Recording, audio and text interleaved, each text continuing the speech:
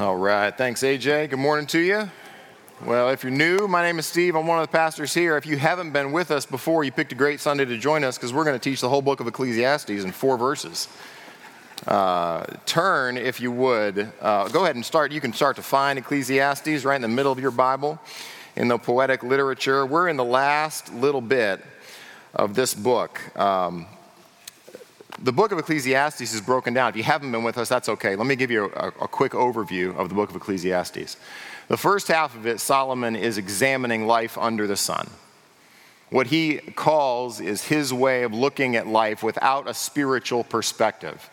He kind of divorces his philosophical searchings from any kind of idea of God and tries to understand life with his 5 senses. And the way he does that in the first half of the book is looking at work.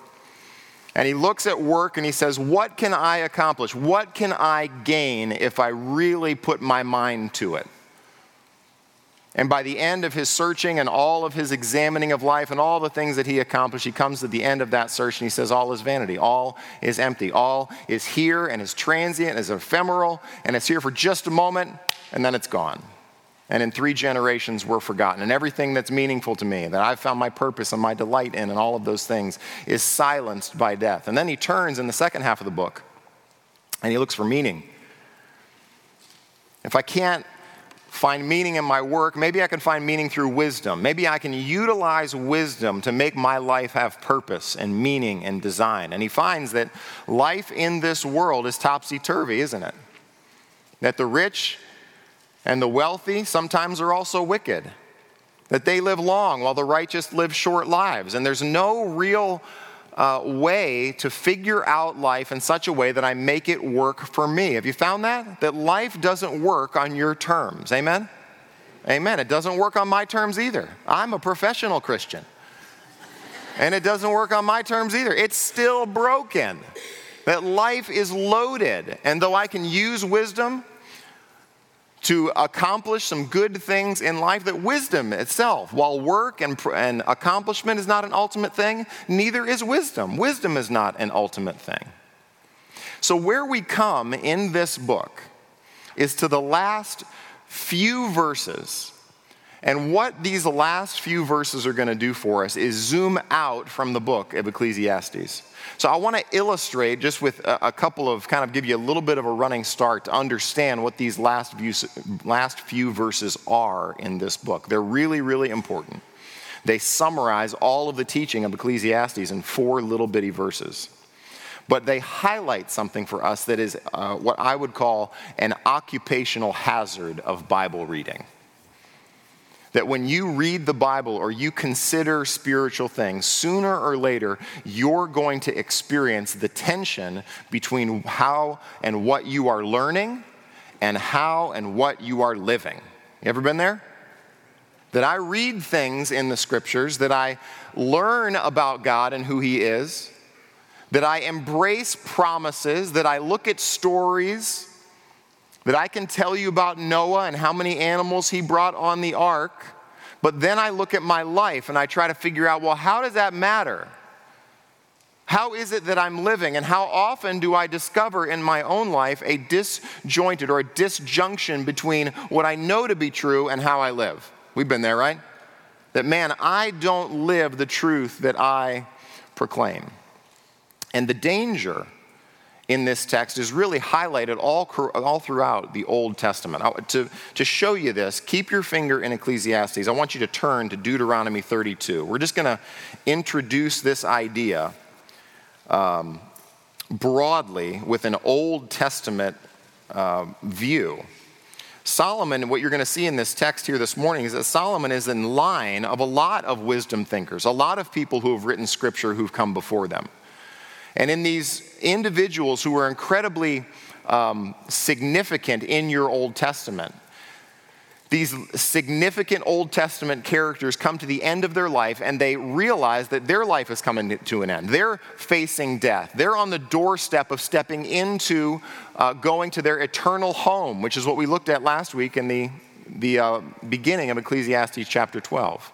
Deuteronomy 32 is the Song of Moses, where Moses talks about we looked at this in the book of Revelation, actually, that there are saints around the throne who sing the song of Moses.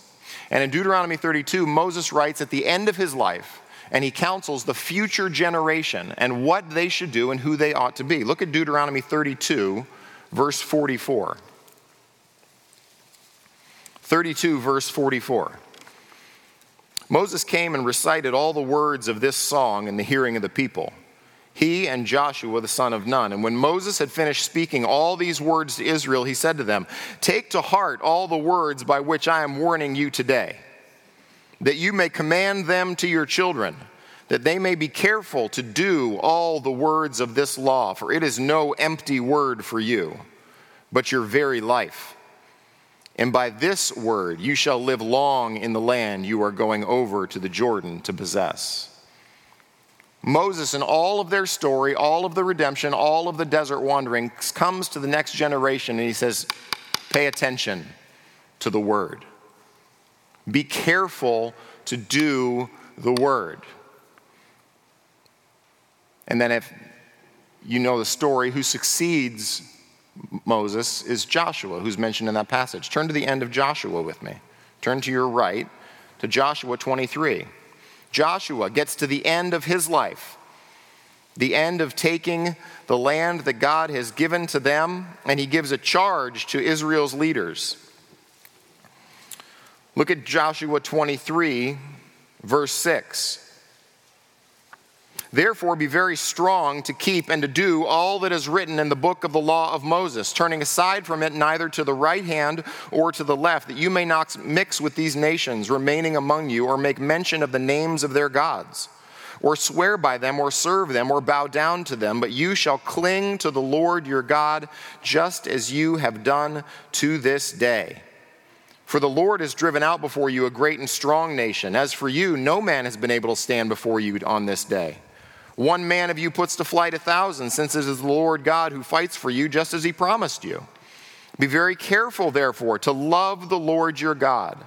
For if you turn back and cling to the remnants of these nations remaining among you, and make marriages with them so that you associate with them and they with you, know for certain that the Lord your God will no longer drive out these nations before you, but they shall be a snare and a trap for you, a whip on your sides and thorns in your eyes, until you perish from off this good ground that the Lord has given you.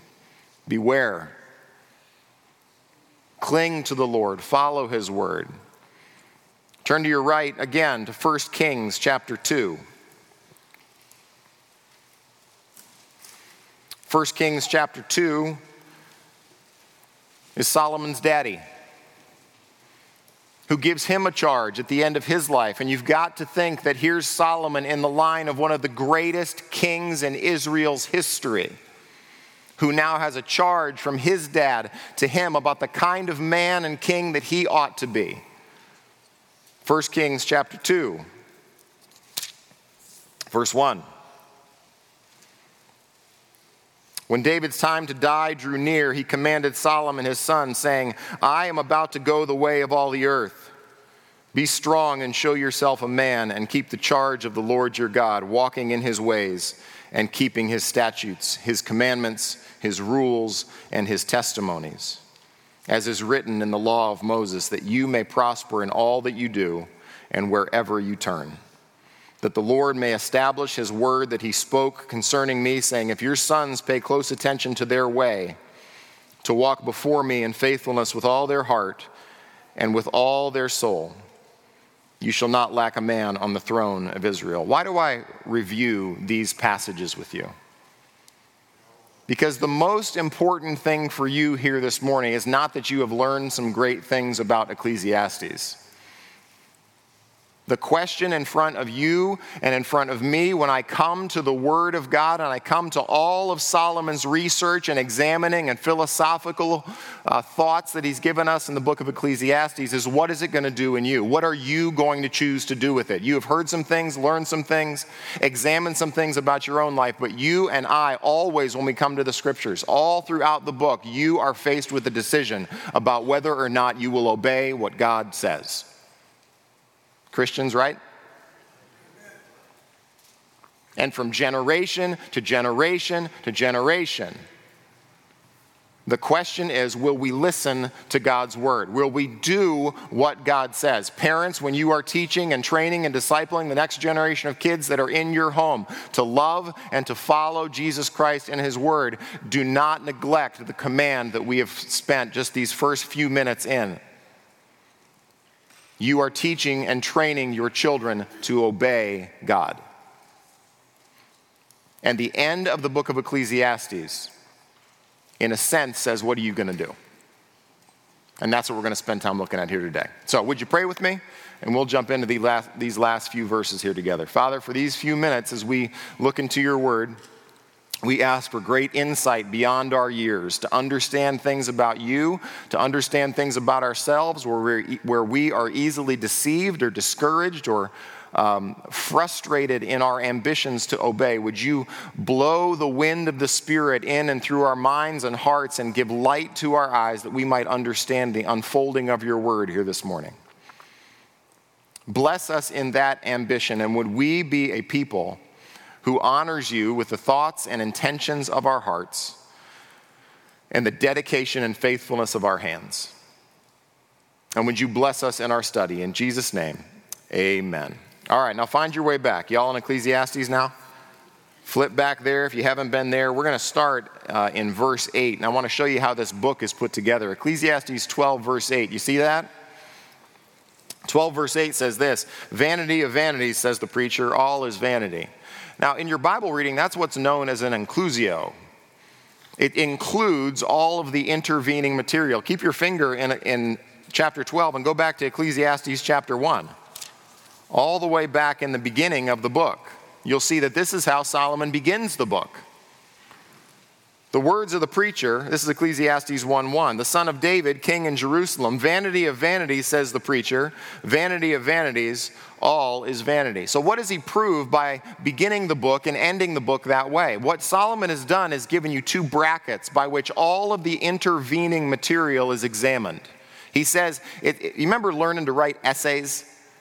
Remember that painful process? I hated learning to write. I have to do it all the time now.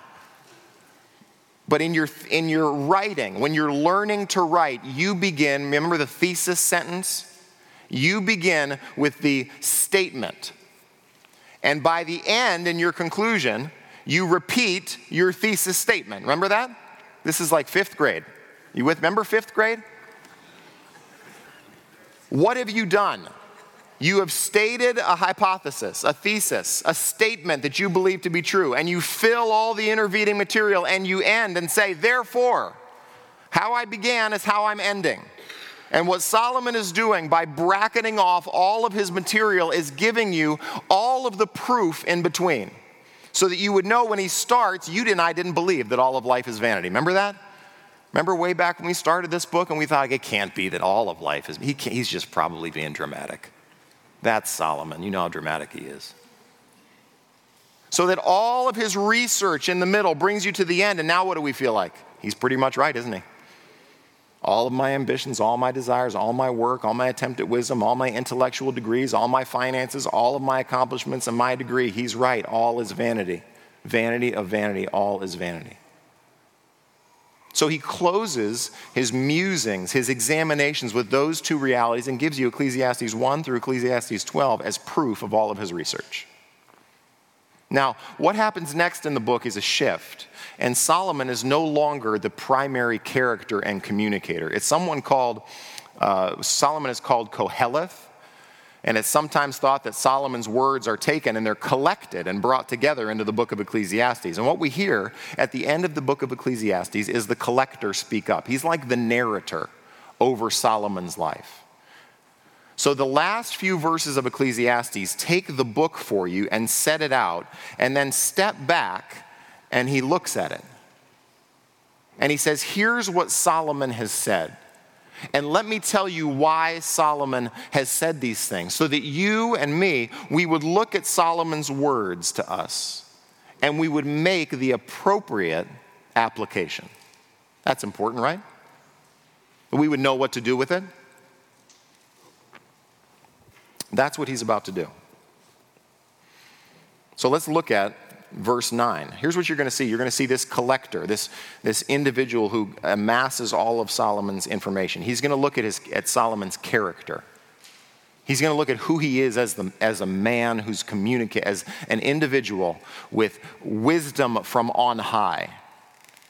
And he's going to look at Solomon the man, his character, his competence, his skill at what he does. And then what he's going to do is he's going to look at Solomon's counsel. And he's going to take Solomon out of the picture for a minute. And he's going to take what Solomon has said in his counsel, the words that he has written. And then he's going to apply it, and he's going to give you the conclusion to the book of Ecclesiastes. You with me? So Solomon the man, his character, Solomon's counsel, and then a conclusion. Just in 4 little bitty verses here. Look at verse 9.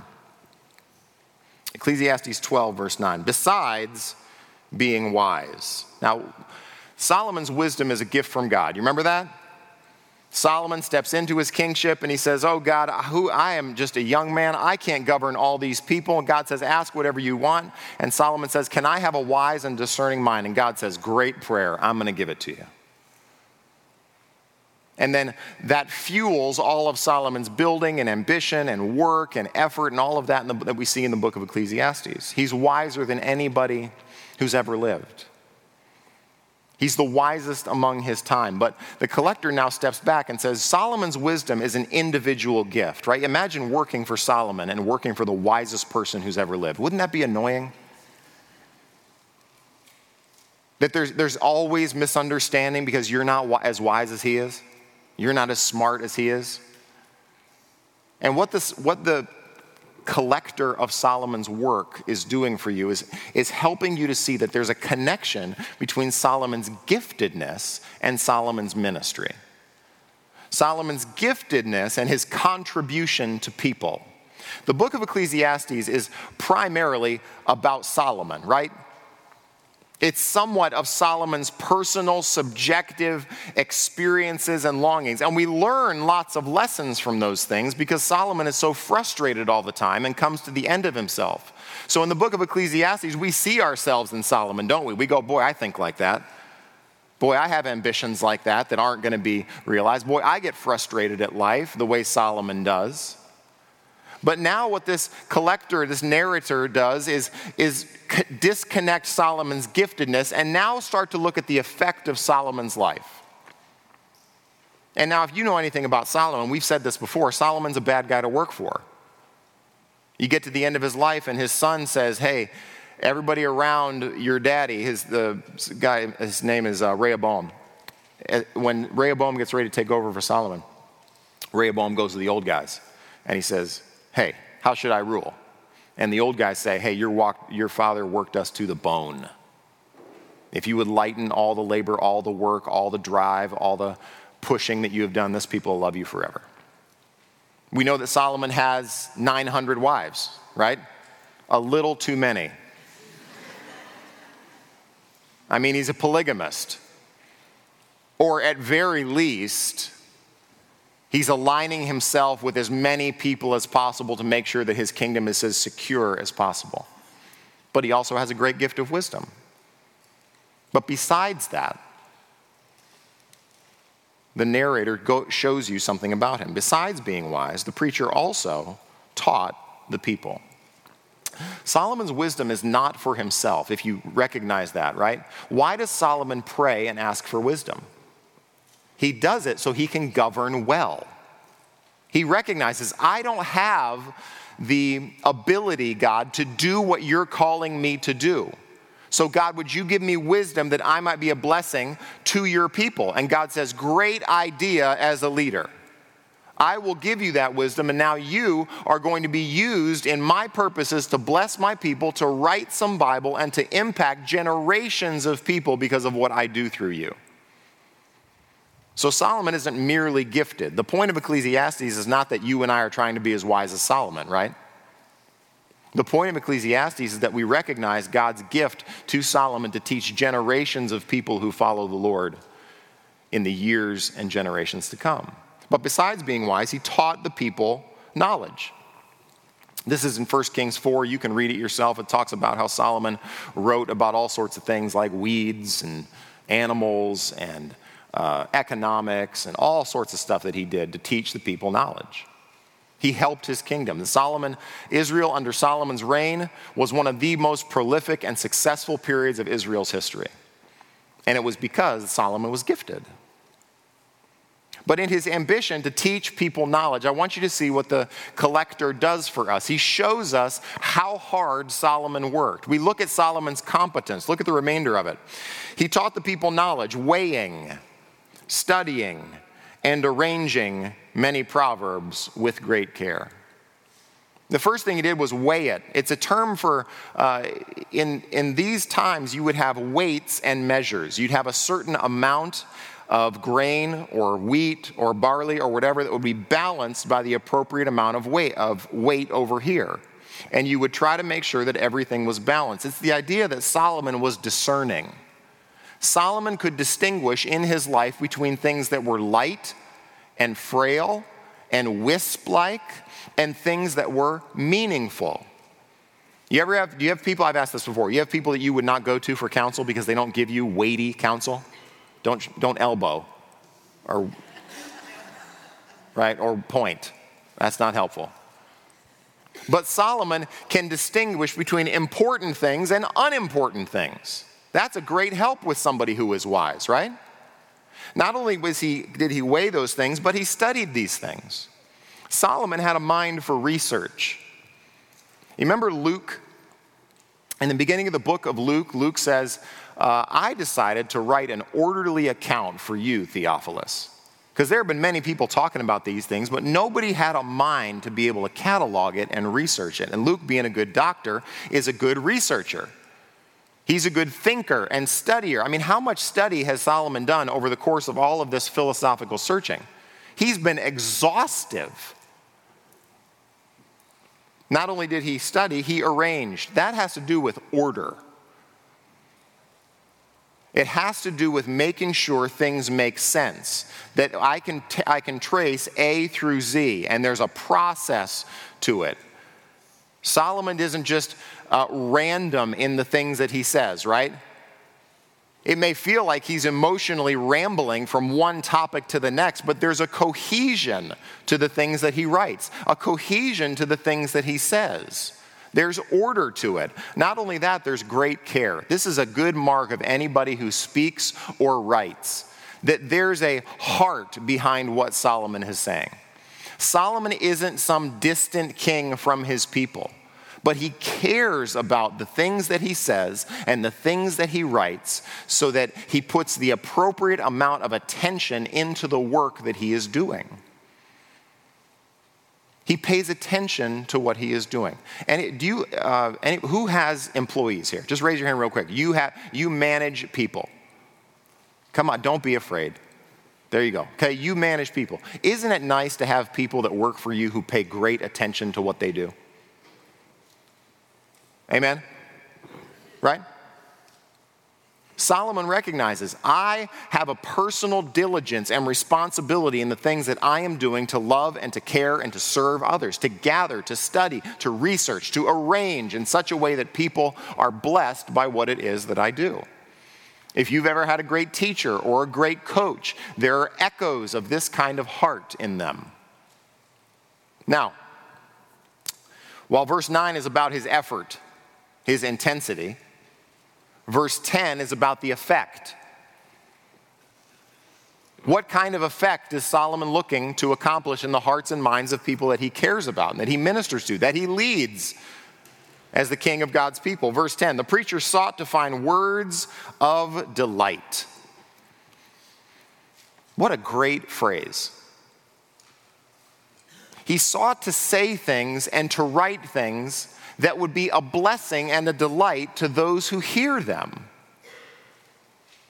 He sought to put work into not just what he says, but how he says it. You ever meet somebody who's just a truth guy? I just tell it like it is. I just let it fly. I give him all chambers. That's not Solomon. Solomon is concerned about how people hear what he is saying. Isn't that great to hear? That Solomon has some rabbit fur, some velvet to him in the things that he is saying. But on the other hand, it's balanced by what the remainder of the verse says. Look what the remainder of the verse says. And uprightly he wrote words of truth. Which means he was never so sweet in speech to obscure the point. He was never so delicate and delightful that you would walk away going, I wonder what he was talking about. I sure felt good, but I don't really know what he was saying.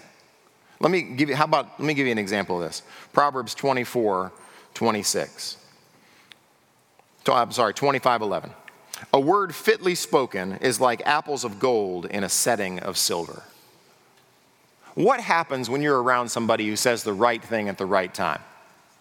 It's like jewelry. It's precious. It's valuable in the context. How about this? A contrast. Proverbs 27:14. Whoever blesses his neighbor with a loud voice, rising early in the morning, will be counted as cursing. Is there a wrong time to say the right thing? Amen? Boy, amen. How about Ephesians 4? Move into the New Testament. Let no corrupting talk come out of your mouth, but only such as good as for building up, as fits the occasion, that it may give grace to those who hear.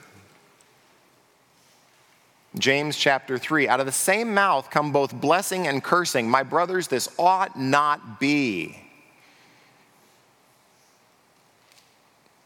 That many times for those of us who have a penchant and a desire to be truth guys, we think that the unvarnished truth will really bless people if I kick them in the chest. They'll really be won to the faith when I go right for the jugular. I was like, maybe you should spend 5 minutes and I don't know, pray. See what God has to say about that. And on the other hand, those of us who feel timid in terms of bringing up the truth, that we have to move more to the center, don't we? We have to move more toward talking about who Christ is and what God's word says and what God says about situations. And we've got people on both sides in this room, don't we? We've got people who tend toward being truth sayers, who need to grow in grace, grow in patience, grow in some rabbit fur and some velvet on their words, and people who need to be encouraged away from just pure delight into speaking the truth how? In love. Speaking the truth in love. So you see, Solomon is greatly concerned about the things that he writes. He's greatly concerned about their effect on people. Solomon, all through the book of Ecclesiastes, all through the book of Proverbs, is not reckless. He's trying to paint word pictures so that you would get the truth of what he's saying. In fact, the whole Bible is like that.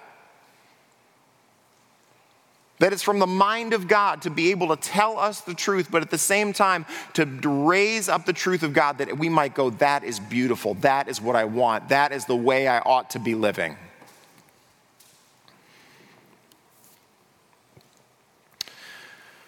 All right, that's Solomon. Pretty good, right?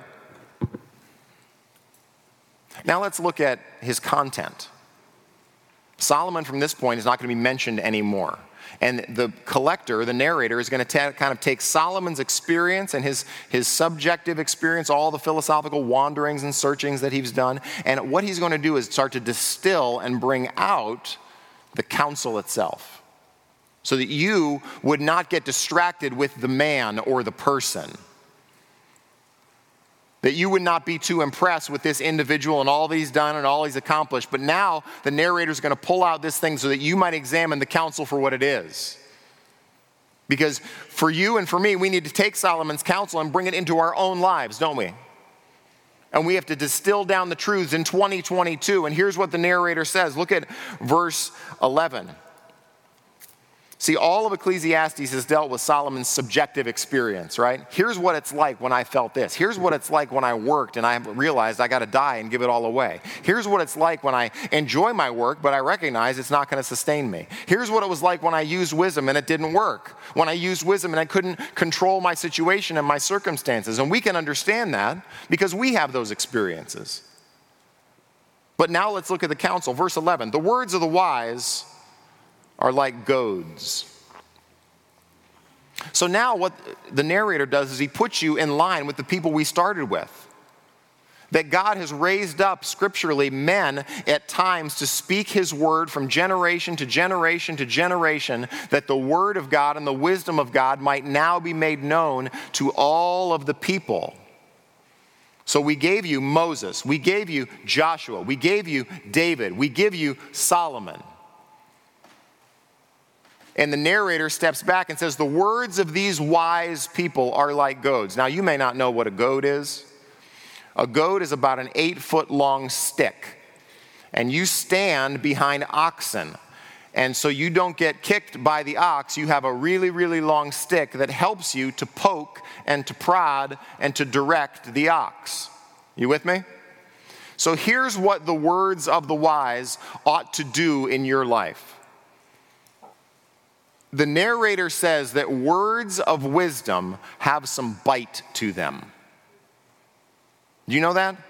That when you come to the scriptures and you come to the men who have written the book that was held in front of us, that you shouldn't walk away from the scriptures without feeling the sting of the truth in your life. The sting of God's corrective discipline. The sting of his insight that has something to say about the way that you are speaking, the way that you are working, the way that you are studying, the way that you are relating to the opposite sex, the way that you are working, the way that your marriage is going, the way that your parenting is going, the way that you're stewarding your money, that the word of God is designed to be that little bit of, Amen?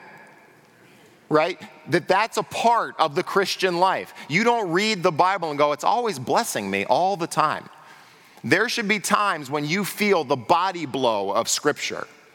And you should feel like it hits you in the heart. And it makes you wake up. And it says, I am going the wrong way. I need to reorient.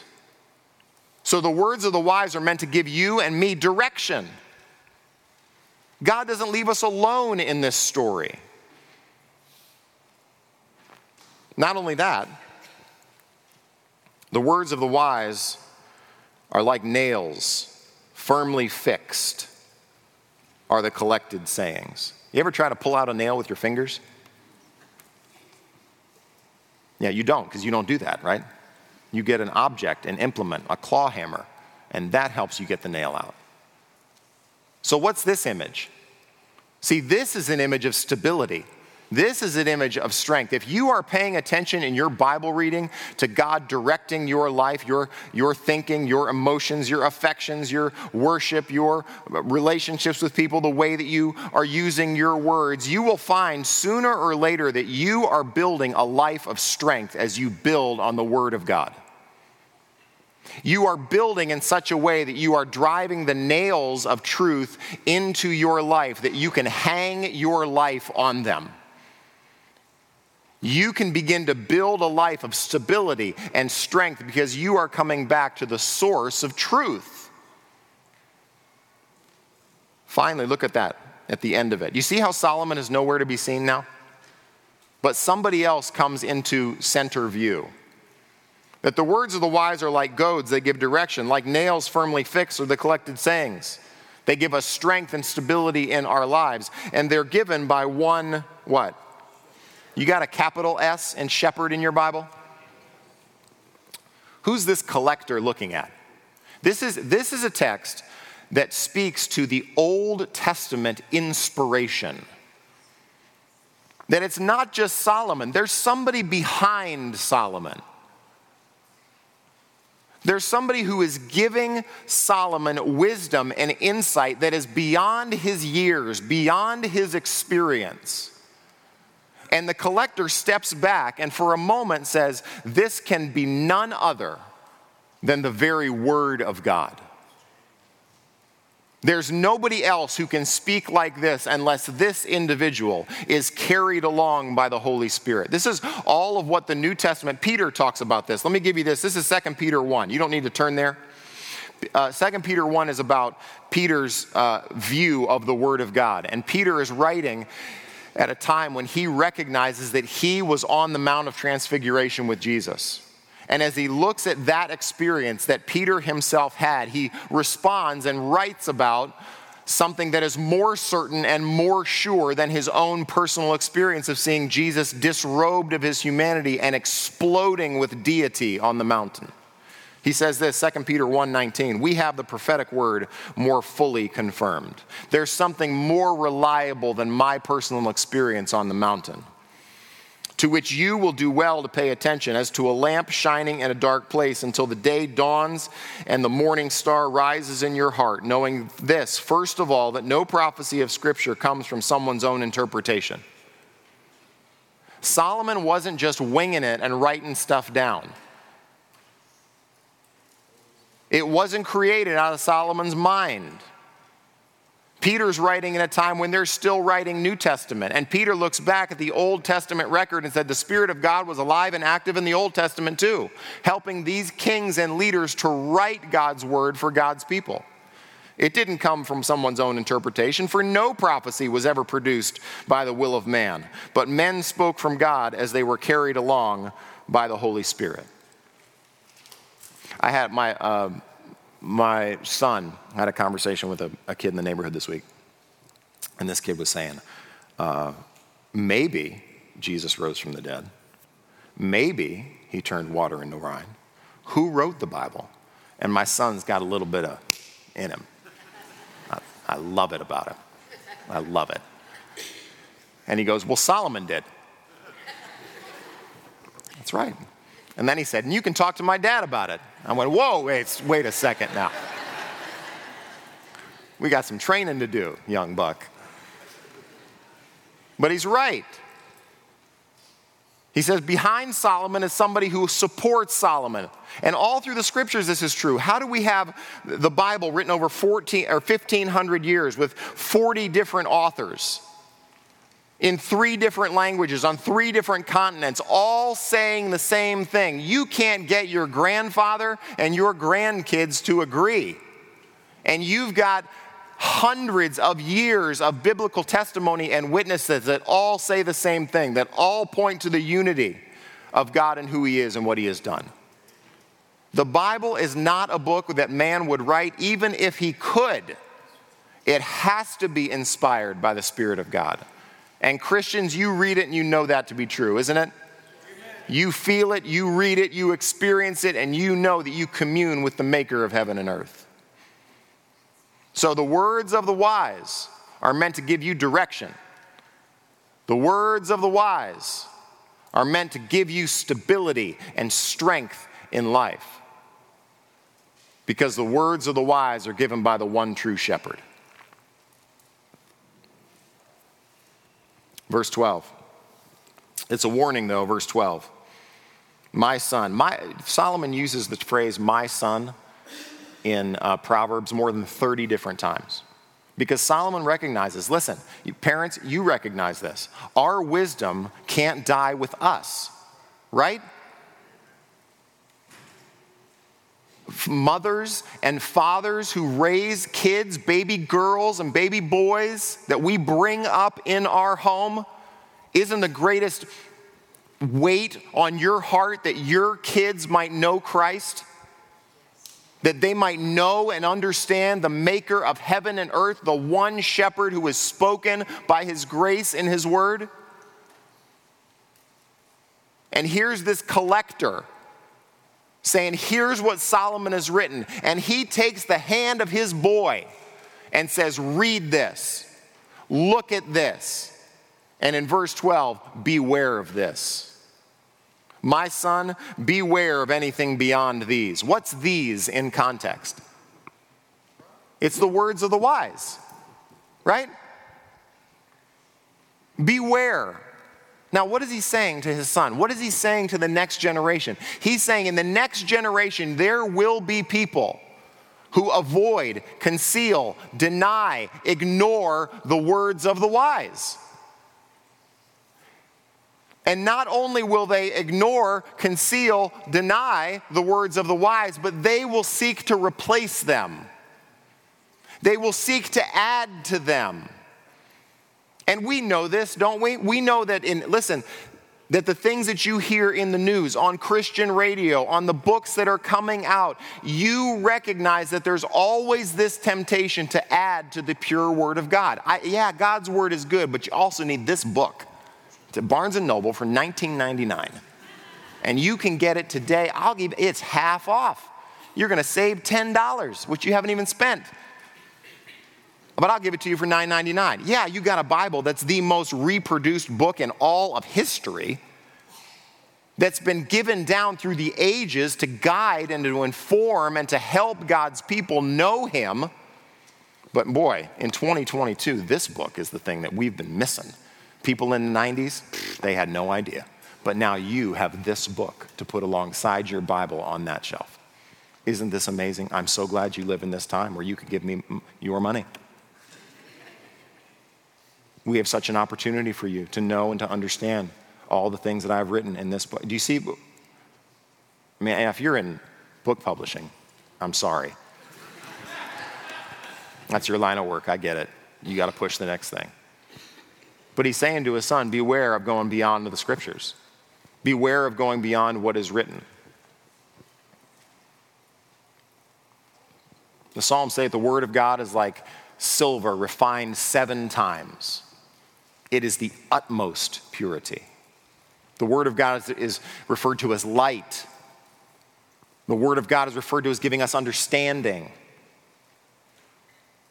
Beware of anything beyond these. Come back to the book. Of making many books, there is no end. And much study is a weariness of the flesh. Students who just did finals week, amen? Right? You know what I'm talking about. But what's interesting in this verse is where he puts these realities. That there's a temptation to add to God's word. You see that? Beware of anything beyond these. That you will feel the temptation to add to God's word. I just need God's word and something else. Needs God's word and this thing. I need God's word and that conference. And that speaker. And that. And it sets you on the course of an inevitable, a never-ending search. A search where you're always learning and never able to arrive at the truth. And what does it make you? It makes you tired. That you're exhausted in the end. By the end of that search, when you're outside of God's word, you never find rest for your soul.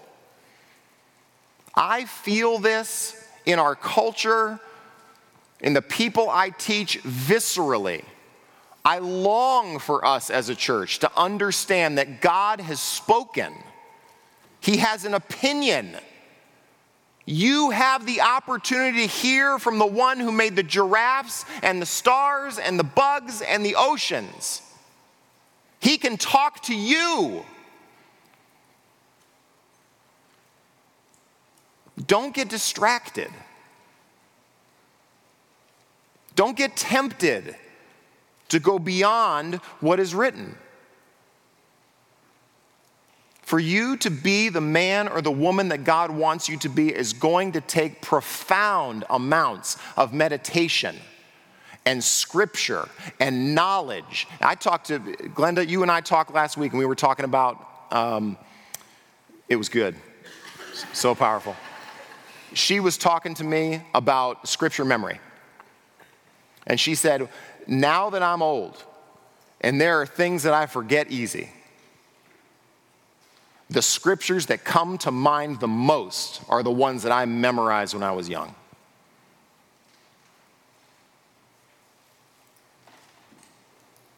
How are you doing? Do you have a greater knowledge of Romans than you do what is being posted on Facebook? Do you have a greater knowledge of what Habakkuk talks about than what you hear on the news or what you read on the blog? Is your mental conversation when you talk to yourself or encourage a neighbor or counsel a friend, does it come with chapter and verse attached to it? And this collector steps back from the words of the wise and says, my son, beware. Pay attention. Come back to the thing that will give you life, that will promise to build your life with direction and stability, with a shepherd who's given from heaven to be able to lead you and to guide you into paths of righteousness. Beware.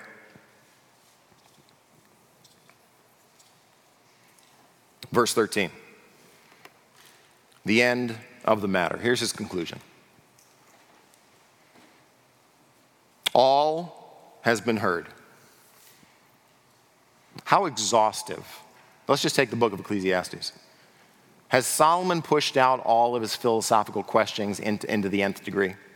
He's done the work, hasn't he? He's studied and thought and examined and researched and experienced everything. He's more rich than we'll ever be. He's more accomplished than we'll ever be. He's examined it all. He's come right to death's door and described everything that you and I are going to experience as we get old. And he gets to the end, and the collector says, the end of the matter. All has been heard. We've touched all the bases, and we're on our way back home. Fear God and keep his commandments, for this is the whole duty of man. You want Ecclesiastes in half a verse? It's right there, Ecclesiastes 12:13b. There's the whole of Ecclesiastes. Isn't it interesting that Proverbs says the fear of the Lord is the beginning of wisdom? Ecclesiastes 12:13 says fear of the Lord comes after everything has been heard. Everybody has said everything. And at the end of the day, fear God. That speaks to our motivations, doesn't it? It speaks to the God awareness that you and me experience in our lives. That when I go through, when I counsel people, when I go through difficulties in my own life where I can't see a way out, I don't know how this is going to work out. I don't know what's going to go on in this situation. One of the questions that I often ask myself in the midst of that tension and that uncertainty and that, God, I don't know what to do in this situation, my ambition in those moments is to go, all right, in 20 years, I want to look back on this moment and be proud of the man that I was. I want to look back on this time, and I want to hear, looking forward to that future day, I want to hear, well done, good and faithful servant. If that means I had to speak the truth and nobody agreed, if that means I had to persevere when it was hard and I didn't understand, I'll do that. But I want my life to be characterized by a God awareness, that the motivations of my heart might be pleasing to him, that my ambition would be in my life to live with a recognition that God is the creator. Now, fear God has been mentioned 4 different times in the book of Ecclesiastes, if you've been with us through this series. It was first mentioned back in Ecclesiastes chapter 3. In Ecclesiastes chapter 3, it was the time for everything. Remember that? A time to build, a time to uproot, a time to plant, a time to die. It was the variability of life. And we all felt like we can't do anything when life is so variable. But in Ecclesiastes 3, it speaks to God's enduring power to accomplish everything that he sets out to accomplish. That gives us confidence, don't we? That God is not frustrated by the variability of life. We may be, but God is not. And it says in Ecclesiastes that I perceive that what God does lasts forever, endures forever, so that men may fear God. And then it shows up in Ecclesiastes chapter 5. Remember when fools go to church? Remember that sermon? Where fools come into the church and they start blabbing, they start yapping about all the problems they have with the way that God is running the universe, all the anxiety that they have in their heart, all of this blabbering that they do when they come to church. And they come to talk, they don't come to listen. And Ecclesiastes 5 says, when dreams increase, the words grow many, there's vanity, but God is the one you must fear. That I need to be thinking more about God than what I think. I need to be thinking more about God than my current anxieties over my situation. That I try to work this through into my own kids when we talk about, would Jesus want us to be thinking about those things, right? Would Jesus want us to be thinking about those right things, those ugly things, those good things, those worrisome things?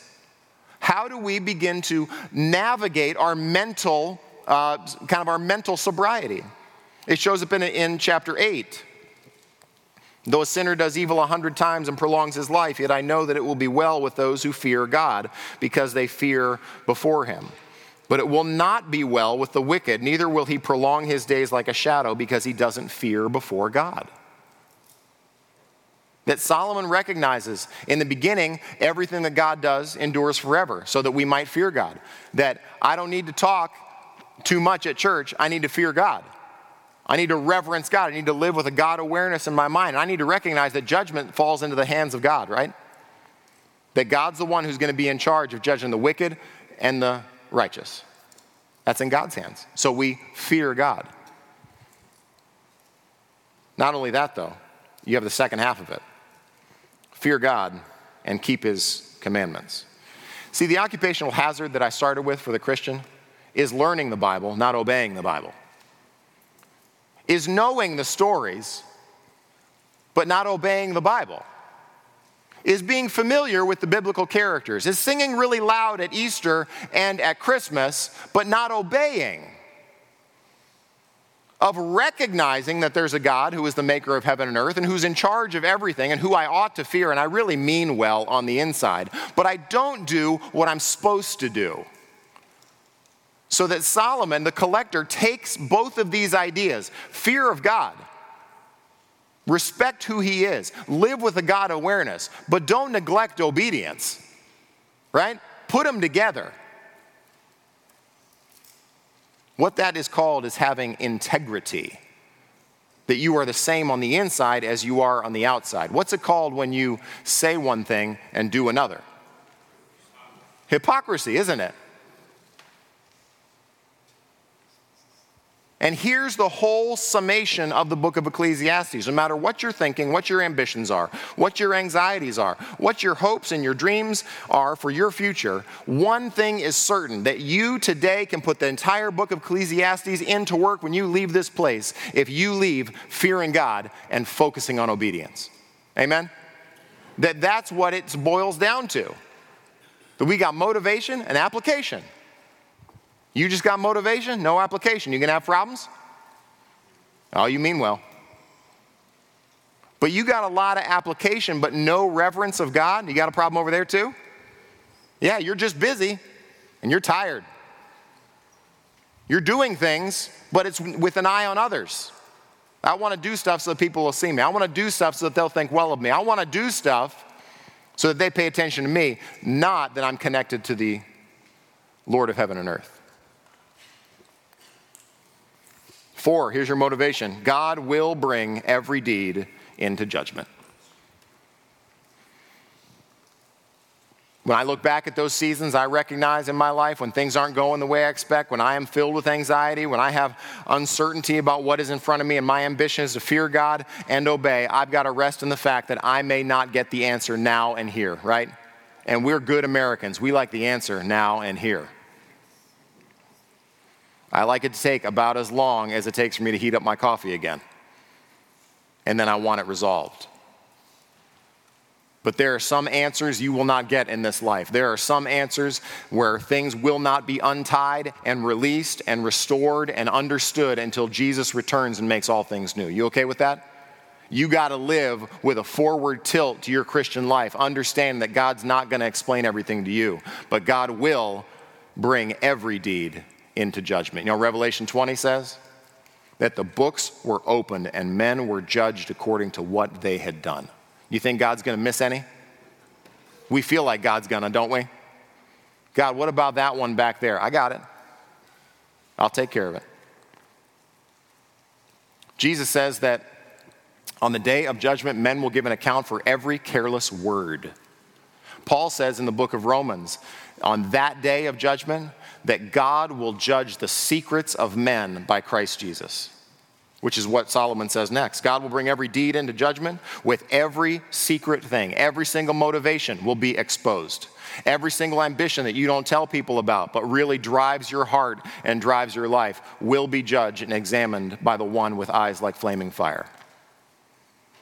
That he will bring every deed with every secret thing, whether good or evil, into judgment. So how do we live? Fear God and obey. Trust the future to him. Live life with the woman that God has given you under your vain life and all the days. Drink smoothies. Get a steak. Enjoy your life. And God will make it plain when he judges it all. Right? Let's close this book with words from the wisest man who's ever walked the earth. Matthew 7:24. Everyone then who hears these words of mine and does them will be like a wise man who built his house on the rock. And the rain fell, and the floods came, and the winds blew and beat on that house, but it did not fall because it had been founded on the rock. May that be your life. May that be my life. May that be the beating heart of this church, that we would fear God and obey his commandments. Father in heaven, thank you for this book that exposes us, that reveals us, that challenges us to examine our motivations, our own experiences, the ambitions of our lives. And Father, would you give us, even this morning as we consider the final few sentences of this book, an ambition to fear God and obey what you say. For the difficult situations that are represented in this room by the many people who are here this morning, we pray that your word would orient us, that the difficult decisions that we ought to make would be informed by fearing God and living alone for your pleasure and your delight, because that's our duty. Father, the obedience that we are called to might be rooted in respect of who you are, that you are the creator and we are creatures, and may we honor you with our lives. Would we say with the psalmist, may the words of our mouths and the meditations of our heart be acceptable in your sight, O God, our rock and our redeemer. It's in Jesus' name we pray. Amen.